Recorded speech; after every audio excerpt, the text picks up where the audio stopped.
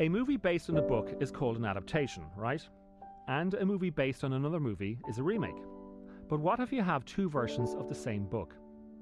I ask this because in 1968, Charles Portis wrote a novel called True Grit. It was so popular that the next year it was adapted into a movie starring John Wayne. When, in 2010, the Coens went to make their film, they went back to Portis's book. Had they used the script written by Marguerite Roberts for the Wayne picture, we could call it a remake. But the Coens didn't, so we can't. We can't even call it an update, because it's still a period picture. Instead, it's just a new version of the original book.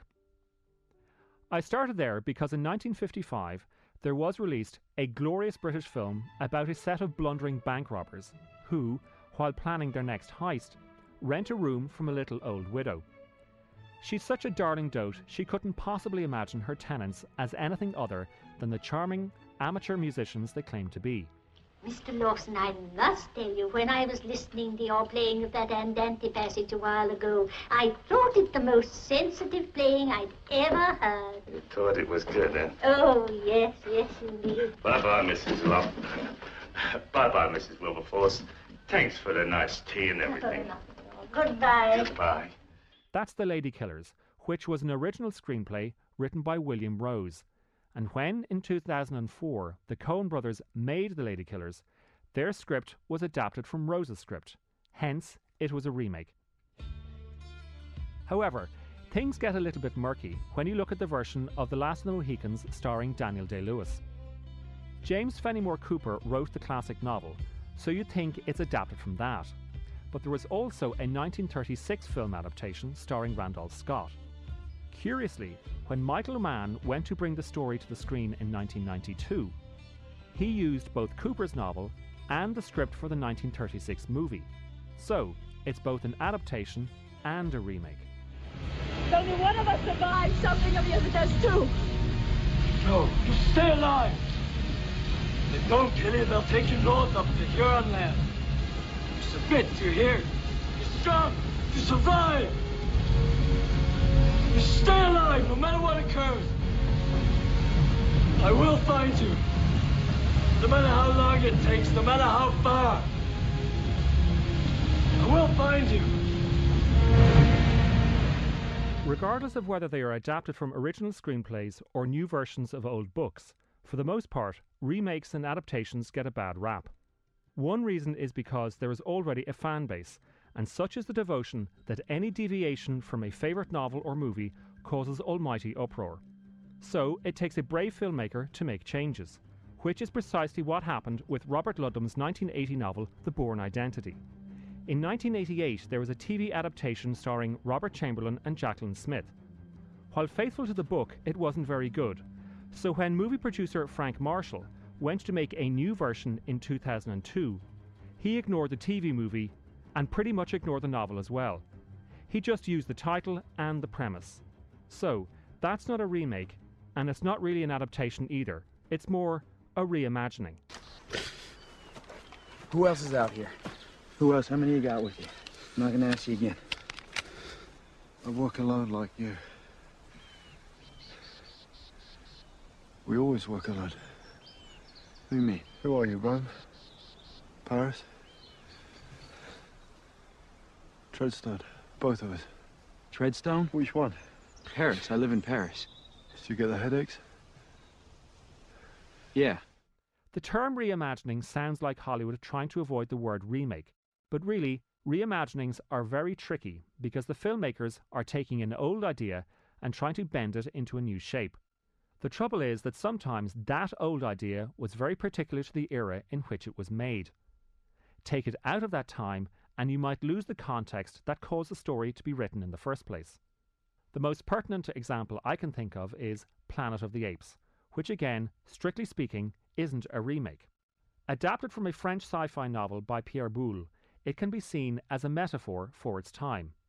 It was published in Paris in 1963, when France's empire across North Africa and Southeast Asia had all but disappeared. Boulle's story of a superior race, read French Caucasians, being overtaken by an inferior one, read colonials, struck a pretty powerful political chord. Go get him! Taylor! Why did you run away? Security police. I'm in charge of this man. No longer, madam. He is now in the custody of the Ministry of Science. Take your stinking paws off me, you damn dirty ape! Okay, so the book was social allegory. The 1968 adaptation, starring Charlton Heston, protects this in order to give white people a glimpse into what it feels like to be considered racially inferior. Remember, that was the 1960s when the civil rights movement was making enormous strides. And, believe it or not, the movie went on wide release on April the 3rd, 1968, one day before Dr. Martin Luther King was assassinated. But when Tim Burton came to make his own version in 2001, the allegory was not so much lost as completely ignored. And for me, that's one of several reasons why the film didn't work. Now, the list of remakes is long and far from illustrious. In fact, it's rather inglorious. So long, in fact, there are many nominees for the worst ever remake. I don't know about the worst, so I'd like to suggest the weirdest.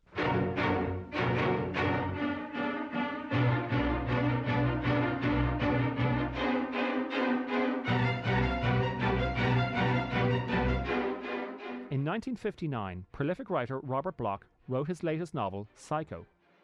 Even before it was published, Alfred Hitchcock purchased the film rights and hired Joseph Stefano to turn the book into a script. Hitchcock made the movie, and showers have never been the same since. Then, in 1998, Gus Van Sant went to do a remake. But his remake didn't use Bloch's novel, nor did it use Stefano's screenplay. Instead, Van Sant used Hitchcock's entire film. Everything. The same shots, the same music, the same editing. Almost frame for frame. The only difference is that Van Sant made his version in colour. In quite a hurry. Yes. I didn't intend to sleep so long. I almost had an accident last night from sleepiness, so I decided to pull over. You slept here all night? Yes. As I said, I couldn't keep my eyes open. So... There are plenty of motels in this area. You should have... just to be safe. Enough complaining. How about the best remakes ever? Well, that depends on how much you enjoy the original. A lot of people, by which I mean the majority of the very few who saw it, prefer the Hong Kong movie Infernal Affairs to Martin Scorsese's multi-Oscar winning remake The Departed.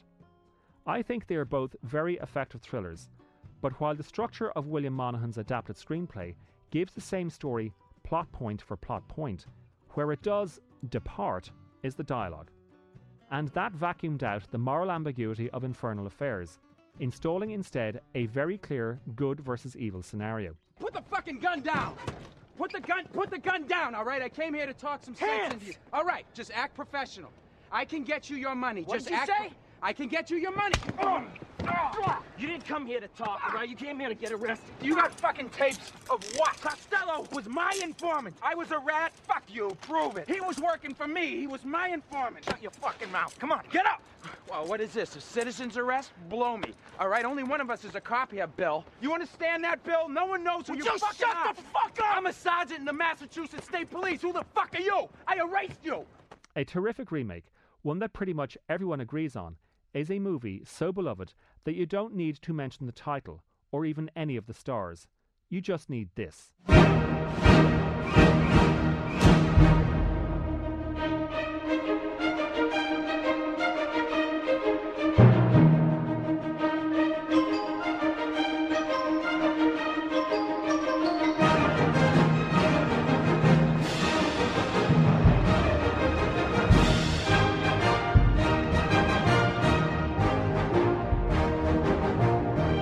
Magnificent Seven is based upon Akira Kurosawa's The Seven Samurai, one of the Japanese genius's many, many masterpieces.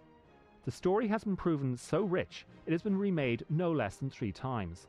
First as the John Sturges Western, then into a sci-fi movie produced by Roger Corman, Battle Beyond the Stars, and then into an eco-movie by Pixar. Ants are not meant to serve grasshoppers. I've seen these ants do great things. And year after year, they somehow manage to pick food for themselves and you. So who is the weaker species? Ants don't serve grasshoppers. It's you who need us.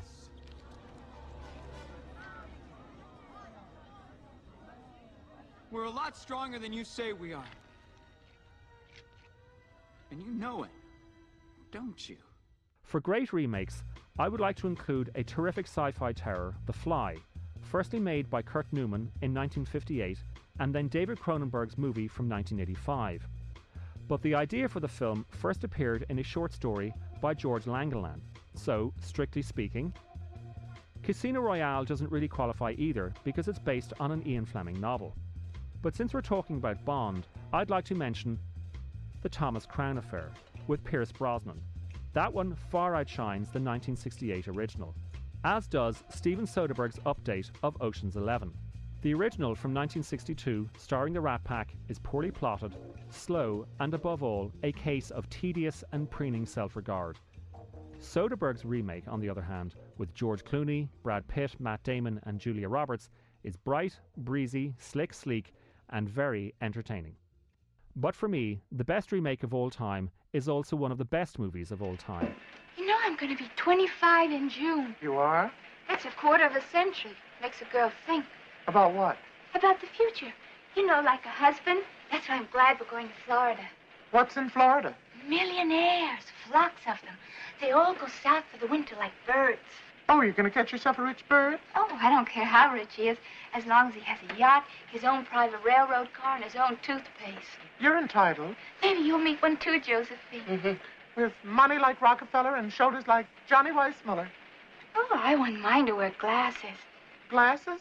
Men who wear glasses are so much more gentle and sweet and helpless. Haven't you ever noticed it? Yes, Some Like It Hot is a remake. More than that, it's a remake of a remake. The original dates from a 1935 French movie, Fanfare d'amour, and then from Germany in 1951, Fanfaren der Liebe. So, not all remakes are remakes. They're not always bad. It's just really hard to make good movies.